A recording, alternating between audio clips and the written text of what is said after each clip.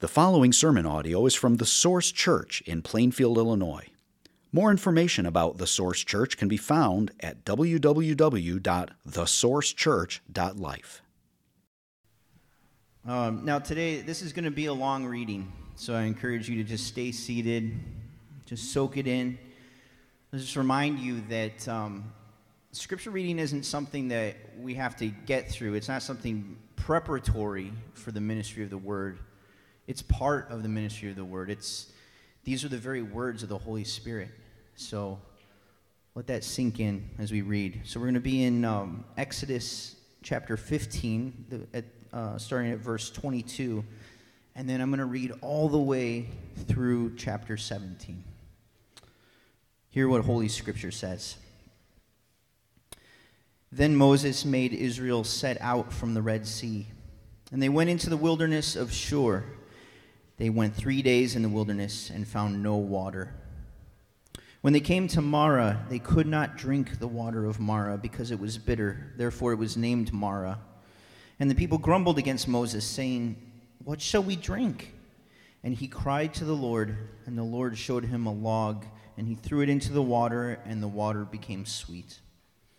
There the Lord made for them a statute and a rule, and there he tested them, saying, "If you will diligently listen to the voice of the Lord your God, and do that which is right in his eyes, and give ear to his commandments, and keep all his statutes, I will put none of the diseases on you that I put on the Egyptians, for I am the Lord your healer." Then they came to Elim, where there were 12 springs of water and 70 palm trees, and they encamped there by the water. They set out from Elim, and all the congregation of the people of Israel came to the wilderness of Sin, which is between Elim and Sinai, on the 15th day of the second month after they had departed from the land of Egypt. And the whole congregation of the people of Israel grumbled against Moses and Aaron in the wilderness. And the people of Israel said to them, "Would that we had died by the hand of the Lord in the land of Egypt, when we sat by the meat pots and ate bread to the full. For you have brought us out into this wilderness to kill this whole assembly with hunger." Then the Lord said to Moses, "Behold, I am about to rain bread from heaven for you, and the people shall go out and gather a day's portion every day, that I may test them, whether they will walk in my law or not. On the 6th day, when they prepare what they bring in, it will be twice as much as they gather daily." So Moses and Aaron said to all the people of Israel, "At evening you shall know that it was the Lord who brought you out of the land of Egypt. And in the morning you shall see the glory of the Lord, because he has heard your grumbling against the Lord. For what are we that you grumble against us?" And Moses said, "When the Lord gives you in the evening meat to eat, and in the morning bread to the full, because the Lord has heard your grumbling that you grumble against him, what are we? Your grumbling is not against us, but against the Lord." Then Moses said to Aaron, "Say to the whole congregation of the people of Israel, 'Come near before the Lord, for he has heard your grumbling.'" And as soon as Aaron spoke to the whole congregation of the people of Israel, they looked toward the wilderness, and behold, the glory of the Lord appeared in the cloud. And the Lord said to Moses, "I have heard the grumbling of the people of Israel.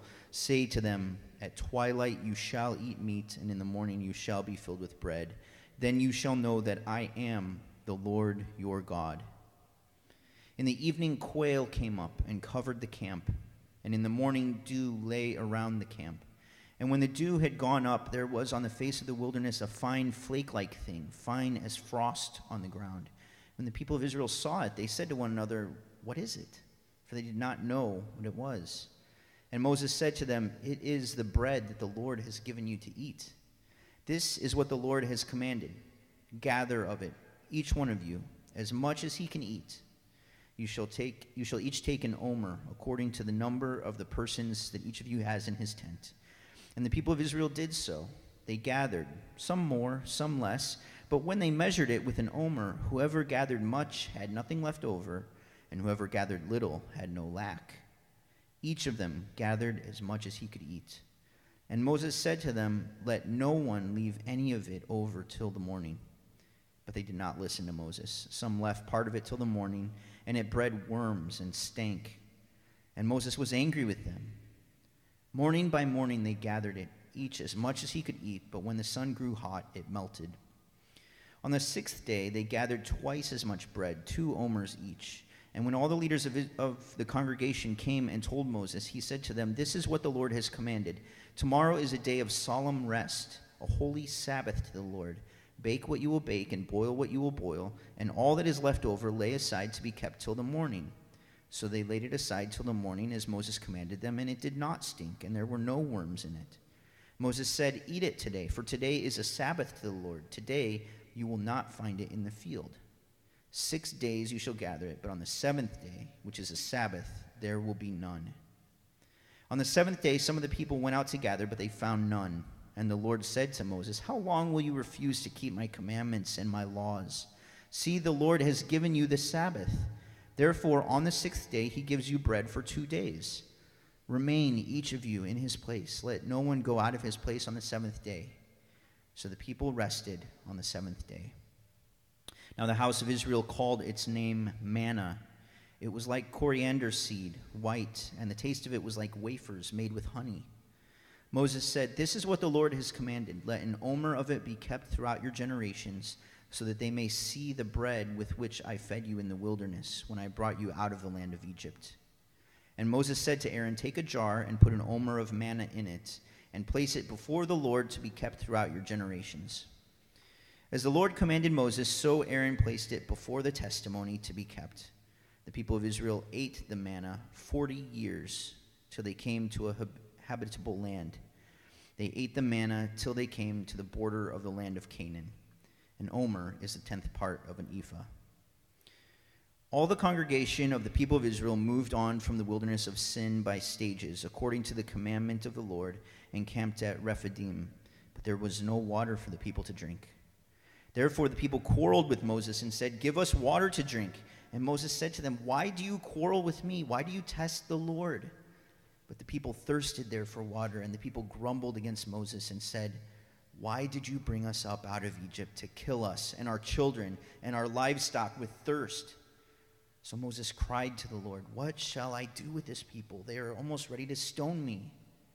And the Lord said to Moses, "Pass on before the people, taking with you some of the elders of Israel, and take in your hand the staff with which you struck the Nile, and go. Behold, I will stand before you there on the rock at Horeb, and you shall strike the rock, and water shall come out of it, and the people will drink." And Moses did so in the sight of the elders of Israel, and he called the name of the place Massah and Meribah, because of the quarreling of the people of Israel, and because they tested the Lord by saying, "Is the Lord among us or not?" Then Amalek came and fought with Israel at Rephidim. So Moses said to Joshua, "Choose for us men and go out and fight with Amalek. Tomorrow I will stand on top of the hill with the staff of God in my hand." So Joshua did as Moses told him and fought with Amalek, while Moses, Aaron, and Hur went up to the top of the hill. Whenever Moses held up his hand, Israel prevailed, and whenever he lowered his hand, Amalek prevailed. But Moses' hands grew weary, so they took a stone and put it under him, and he sat on it, while Aaron and Hur held up his hands, one on one side and the other on the other side. So his hands were steady until the going down of the sun, and Joshua overwhelmed Amalek and his people with the sword. Then the Lord said to Moses, "Write this as a memorial in a book, and recite it in the ears of Joshua, that I will utterly blot out the memory of Amalek from under heaven." And Moses built an altar and called the name of it, "The Lord is my banner," saying, "A hand upon the throne of the Lord. The Lord will have war with Amalek from generation to generation." This is the word of the Lord.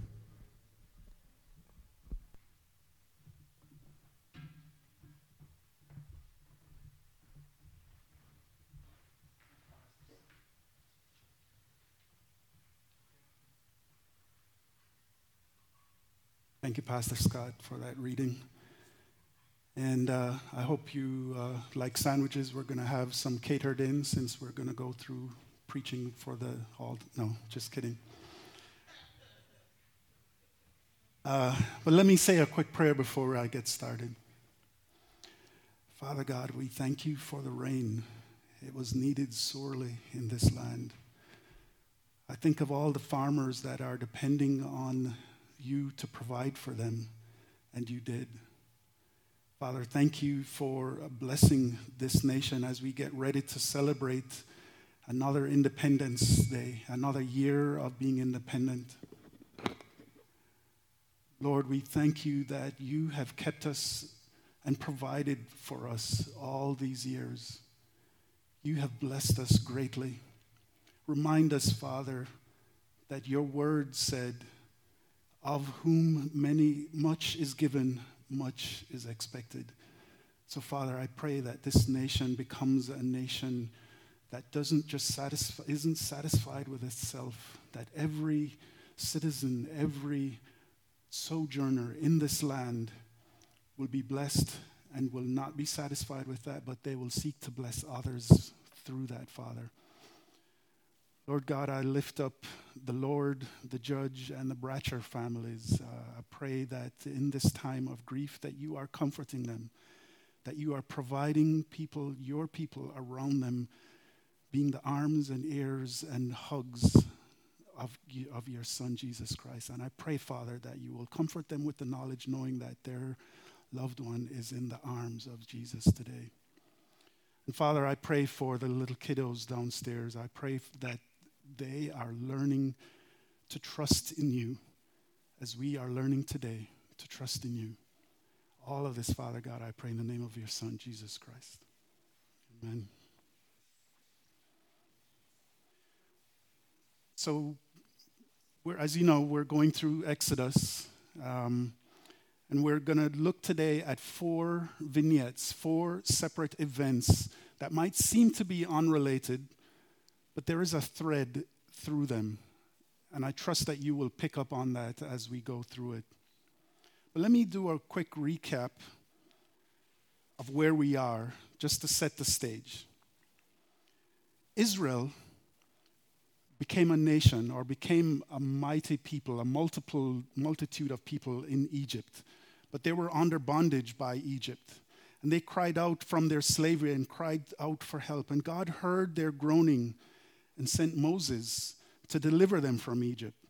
And after a series of dramatic demonstrations from God, Pharaoh let the Israelites leave.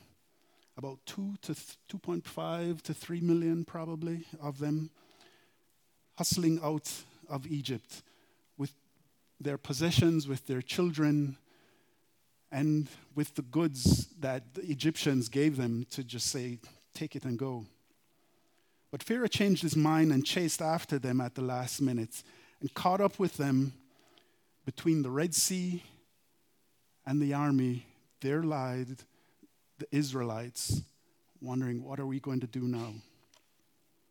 Just when all seemed lost, God parted the water in front of them, the Red Sea, led them across the dry seabed, and while the pursuing Egyptians chased after them, the Red Sea covered them and wiped out all the Egyptian army.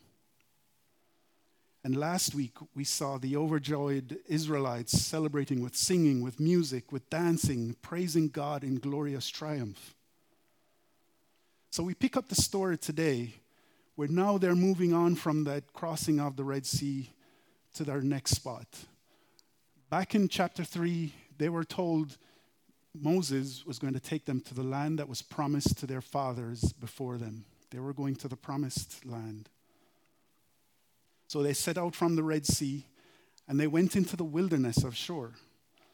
They went 3 days. Now, they probably had water and food before, but on the 3rd day, they realized, we're out of water.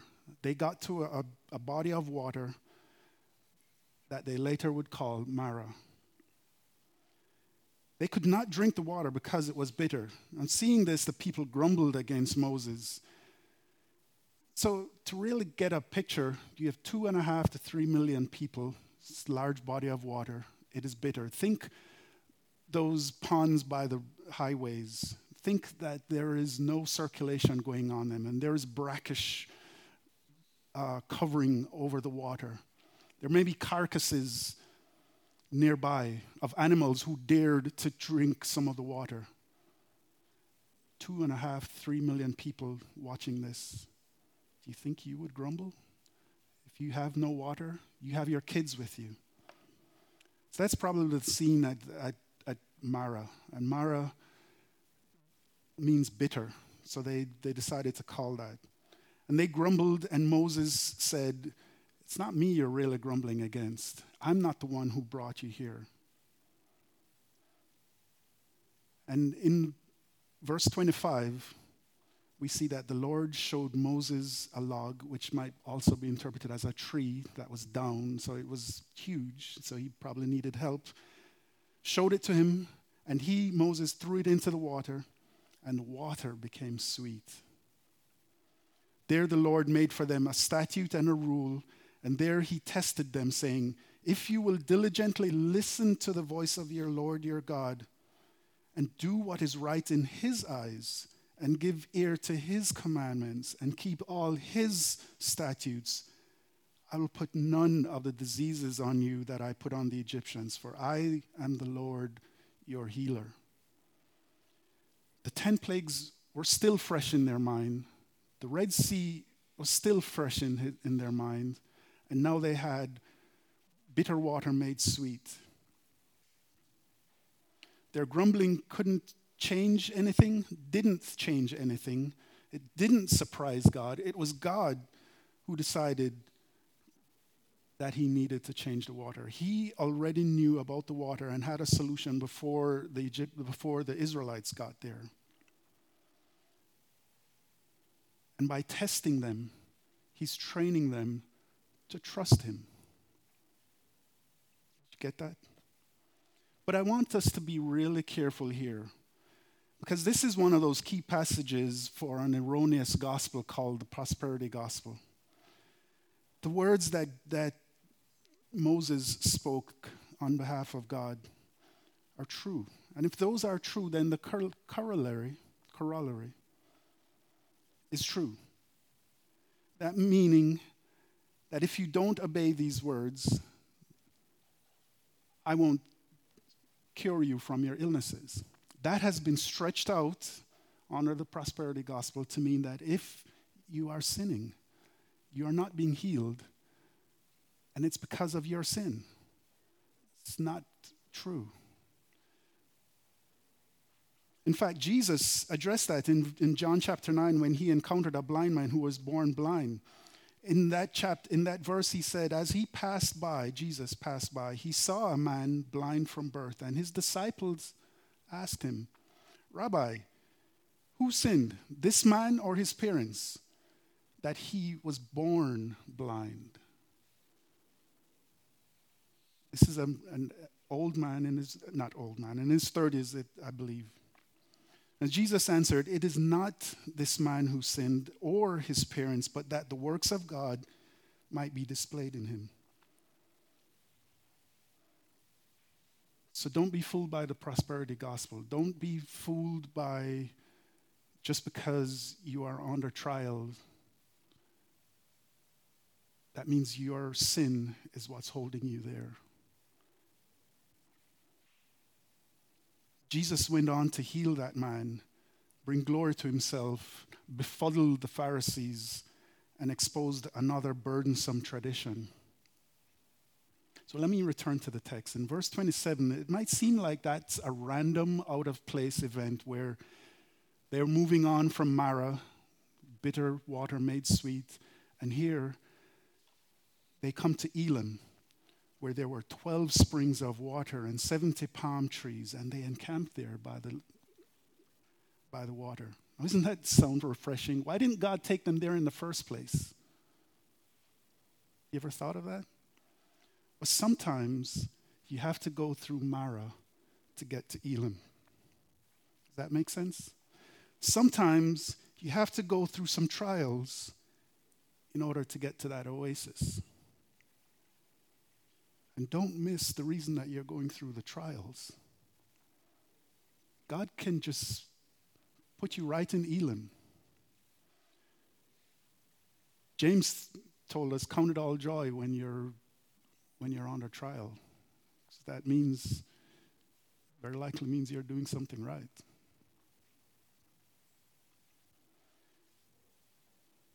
Let's move on. And what I'm doing is giving you a quick summary of each of these vignettes, and we'll look at the thread that ties them together, and we'll see what applications we can draw on it ourselves.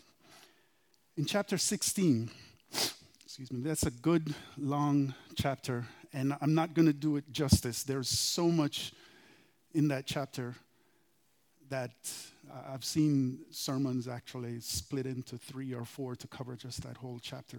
It's a rich chapter, and so I trust that you will read it on your own and pick out the things that you can there. A month and a half after leaving Egypt, we see Israel arriving in the wilderness of sin. And in verse 2 of chapter 16, the whole congregation of people grumbled against Moses because they're now a month and a half into the wilderness. And they said to them, "Would that we have died by the hand of the Lord in the land of Egypt, when we sat by meat pots and ate bread to the full. For you have brought us out here in this wilderness to kill the whole assembly with hunger." Yeah, the same people who cried out for salvation from slavery are now saying, that's not so bad. Why did you take us out of that? Why did you take us out of that? They're still not believing that their path to salvation is freedom in the promised land. And even after seeing God scourge Egypt with the 10 plagues, even after seeing him part the sea, and even after seeing him make bitter water sweet, and even after seeing him taking them through Elim, they're grumbling. As we here in the U.S. get ready to celebrate another independence, that probably seems foreign, that the people would rather go back into slavery than to head out on a path toward freedom. Right? It's just unfathomable. But let me put it in context. In our own context, so many of us would rather stay in the bondage of sin than follow Jesus Christ on the path towards salvation. See the linkage there? So before we condemn the Israelites for grumbling, let's think, would you grumble a month and a half with no food, and you've just been eking out your existence, and there's 2.5 to 3 million of you? Would you grumble? Or would you rather wallow back in your sin? So here they're grumbling again, and God will put them to another test. This one designed to foster daily dependence on them, to trust him to provide. Verses 4 and 5 in chapter 16 says, "Behold, I'm about to rain bread from heaven for you, and the people shall go out and gather a day's portion every day, that I might test them, whether they will walk in my law or not. On the 6th day, when they prepare what they bring in, it will be twice as much as they gather daily." So he's going to prepare them to depend on him daily, and he's going to prepare them for a Sabbath rest. And that's exactly what happened. For each of the first of the 5 days, God made manna available that would spoil after 1 day. And on the 6th day, they were able to gather 2 portions that would last 2 days. So on the 7th day, what was left over did not spoil. But they were told to rest. There were some who went out looking on the 7th day, and they were used as an example to say, no, you have to listen to God. He said, you had enough yesterday to cover today. Stay in your place and put your trust in God. So God enabled weekly rest or Sabbath. That's the first instance that we're hearing about it, and you are going to hear as we go through the rest of Exodus some more about that, which would soon that's going to become enshrined in the law of God. And each time the amount they gathered would be exactly what's needed for the family. So not only would it spoil at the end of the day, it was exactly what they needed. And on the sixth day, it was twice exactly what they needed.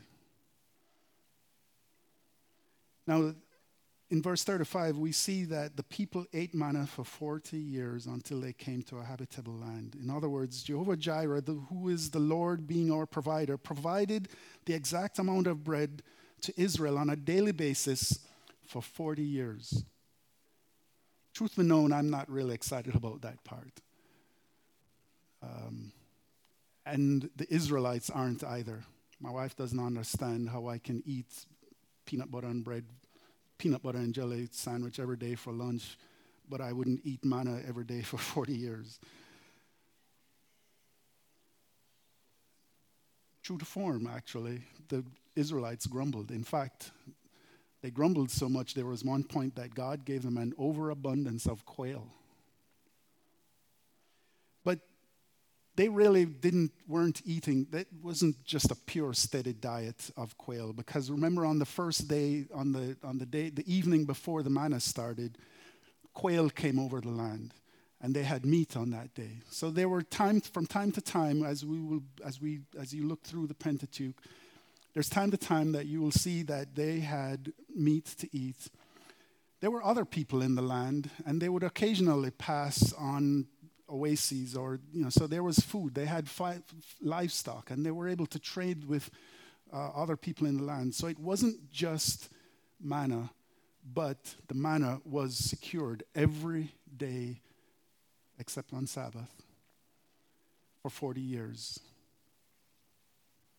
The bottom line, Jehovah Jireh, our provider, provided for 3 million people moving through the wilderness. Not a one went hungry after that.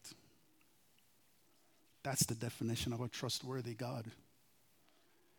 And that trustworthy God is the same then, the same today. But beyond bread and rest, God sustained them through his very word, as Moses explained 40 years later when he was releasing Israel to cross the Jordan without him. In Deuteronomy chapter 8, verses 2 and 3, he said, "Remember the whole way that the Lord your God has led you these 40 years in the wilderness, that he might humble you, testing you to know what is in your heart, whether you would keep his commandments or not. And he humbled you and let you hunger and fed you with manna,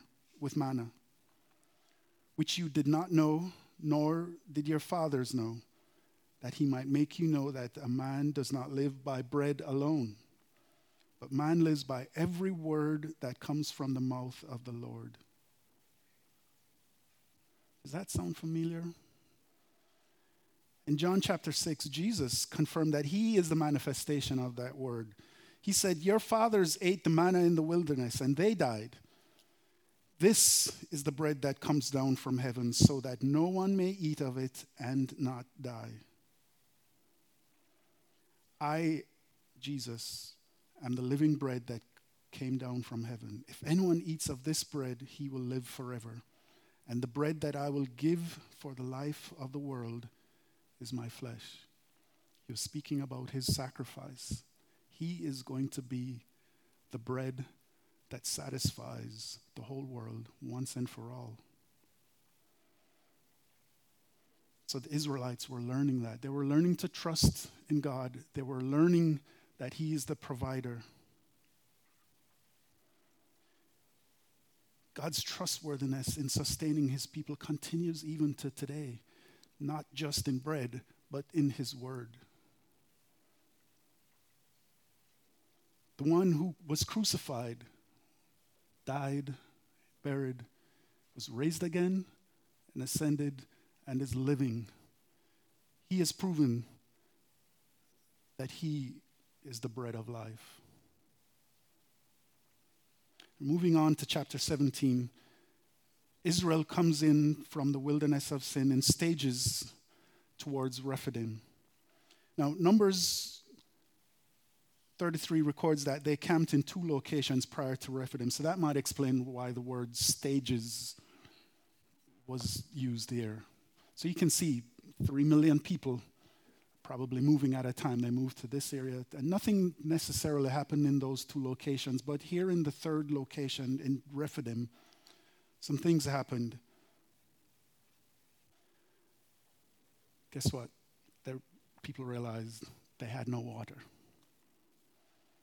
So all of what we just went through, all of what they just saw, what do you think they're going to do? They're going to grumble again. And they did.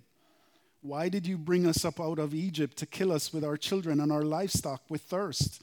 If this sounds familiar, you are paying attention, because it's the third time they're grumbling against Moses, and it's their second time invoking Egypt, that they want to go back into slavery.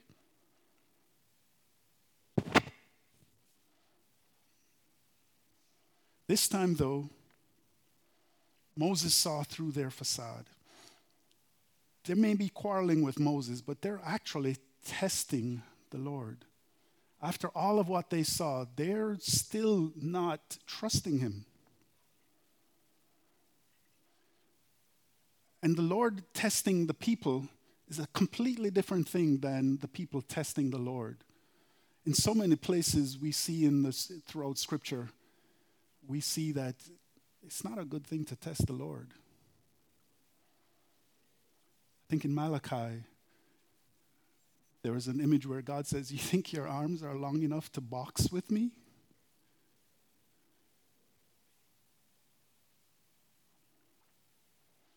But hear this. Not only are they showing a lack of trust, they're proving a point that what you see, the experiences you go through, it's not a solid way. If that's all that your faith is based on, it's tenuous at best. Remember all of what they just went through.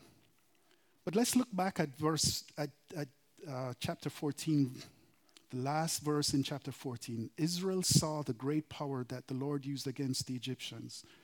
So the people feared the Lord, and they believed in the Lord and in his servant Moses. So they saw and they believed then, but all of that just went out the door. The things we see, the things we hear, cannot be the basis of our trust. There has to be more than that, and we're going to touch on that in a little bit. Reminds me of a story about an acrobat named Charles Blondin who would frequently cross the Niagara Falls on a tightrope. One particular day, he crossed several times, and one time he came back with a wheelbarrow. He asked the people, "Do you think I can do it again?" He said, yeah. Okay, get in the wheelbarrow. No takers. What you see needs to be overcome by more than that. And God is not looking for, no.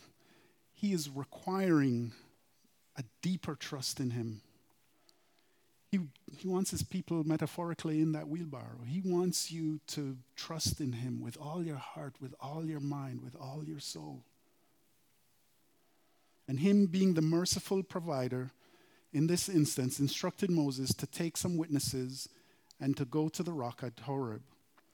God purposely said he will be standing on the rock for the witnesses to see. And Moses was to go up and strike the rock with his staff. So in my imagination, I can see Moses walking up to this massive rock face. On top of the rock face is a cloud, a column of cloud, of smoke that forms a cloud. He takes the rod, the staff that he got from God. He strikes that rock face and a waterfall comes out and into the basin below. It sounds like Elam. The witnesses that he brought with him, so surprised, they ran up, they're full of water, and they ran back to their clans to tell about it because they saw God was with them, water coming out of the rock. There are many commentators who would show the parallel that this rock was a parallel to Jesus. That there was God presiding over the death of his son. And out of the death of his son came the living water.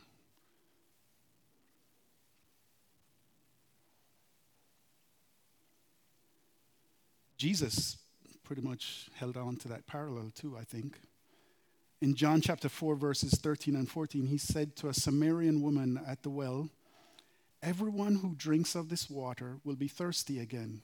Drink of the well water. They'll be thirsty again. "But whoever drinks of the water that I will give them will never be thirsty again.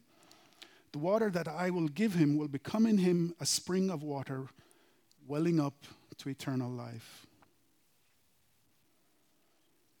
So you're seeing the thread through all of all these examples that God is taking through, Israel through.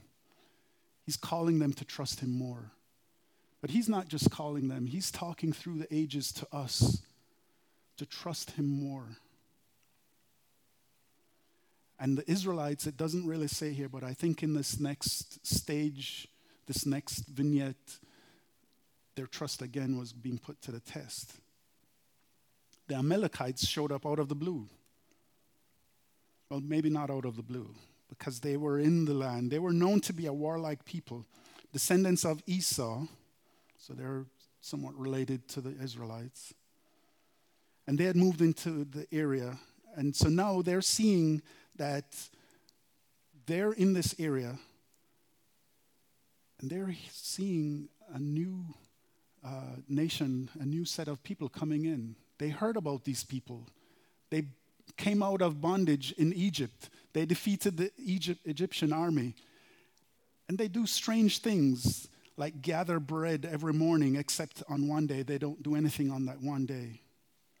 There's an incessant fire following them, lighting up the sky by night, and forming a smoky cloud by day. They figured our safety is at risk here, so they were going to carry out a surprise raid, a surprise attack. Moses got wind of that and called on his general, Joshua. I like Joshua. He seems to me like a go-getter, no holds barred kind of a guy. Probably quiet.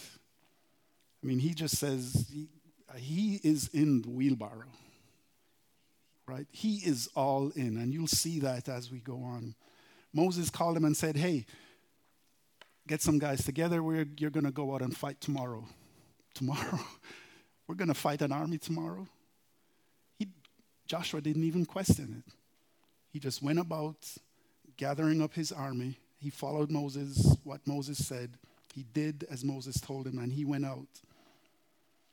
Moses told him, "I will be standing on the top of the hill with the staff of God in my hand."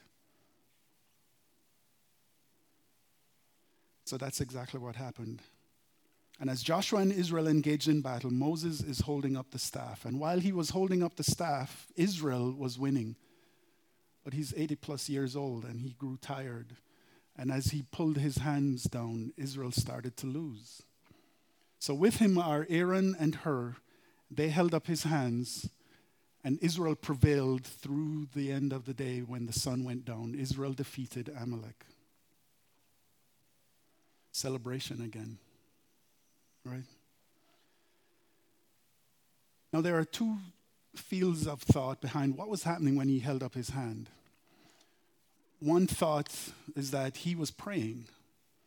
But there, nowhere in the text does it say he was praying. But that's a good thought, though, because that's something that we should do. First and foremost, whenever we are faced with a situation, what's the first thing? We approach our God, our provider, our protector, and seek him out in prayer. But I'm kind of more in the other camp of thought that says he was holding up this staff of God that's representing the banner of God, the banner himself, and it's touched on a little bit later on. And through that, God is miraculously defeating the Amalekites to show that he is the standard, he is the source of victory. That would convey to Israel and to anyone else that it's the Lord God Almighty in whom you should put your trust. By the way, there's something also to be said about contributing to the welfare of the whole. Aaron and Hur, this is the only time we really heard about Hur in action. But his contribution was not minor. He was holding up Israel to be winning, right? Every role is significant, which, by the way, reminds me, we still need someone for the snack maven, right? So you see how I snuck that in there? Okay. This battle and every subsequent battle was clearly dependent on the involvement of the Lord, and he wanted Moses to make that known to Israel. And further, he wanted Joshua to hear a particular message. So God directed Moses to write down and to specifically whisper in Joshua's ear, to recite in Joshua's ear that God intends for the Amalekites to be blotted out from under heaven. Spoiler alert, Joshua will soon see Israel and Amalek battling again together a year later, and Amalek will prove to be to be a player in Israel staying in the desert for 40 years. Now, Moses decided, as you have seen, he will, and whenever a significant event, they come up with a name. This time he built an altar, and he called it "The Lord is my banner." Again, referring to the banner that is held high. He's not saying that Moses is the banner. He's not saying that this staff is the banner. It is the Lord who is the banner that is flown high over Israel.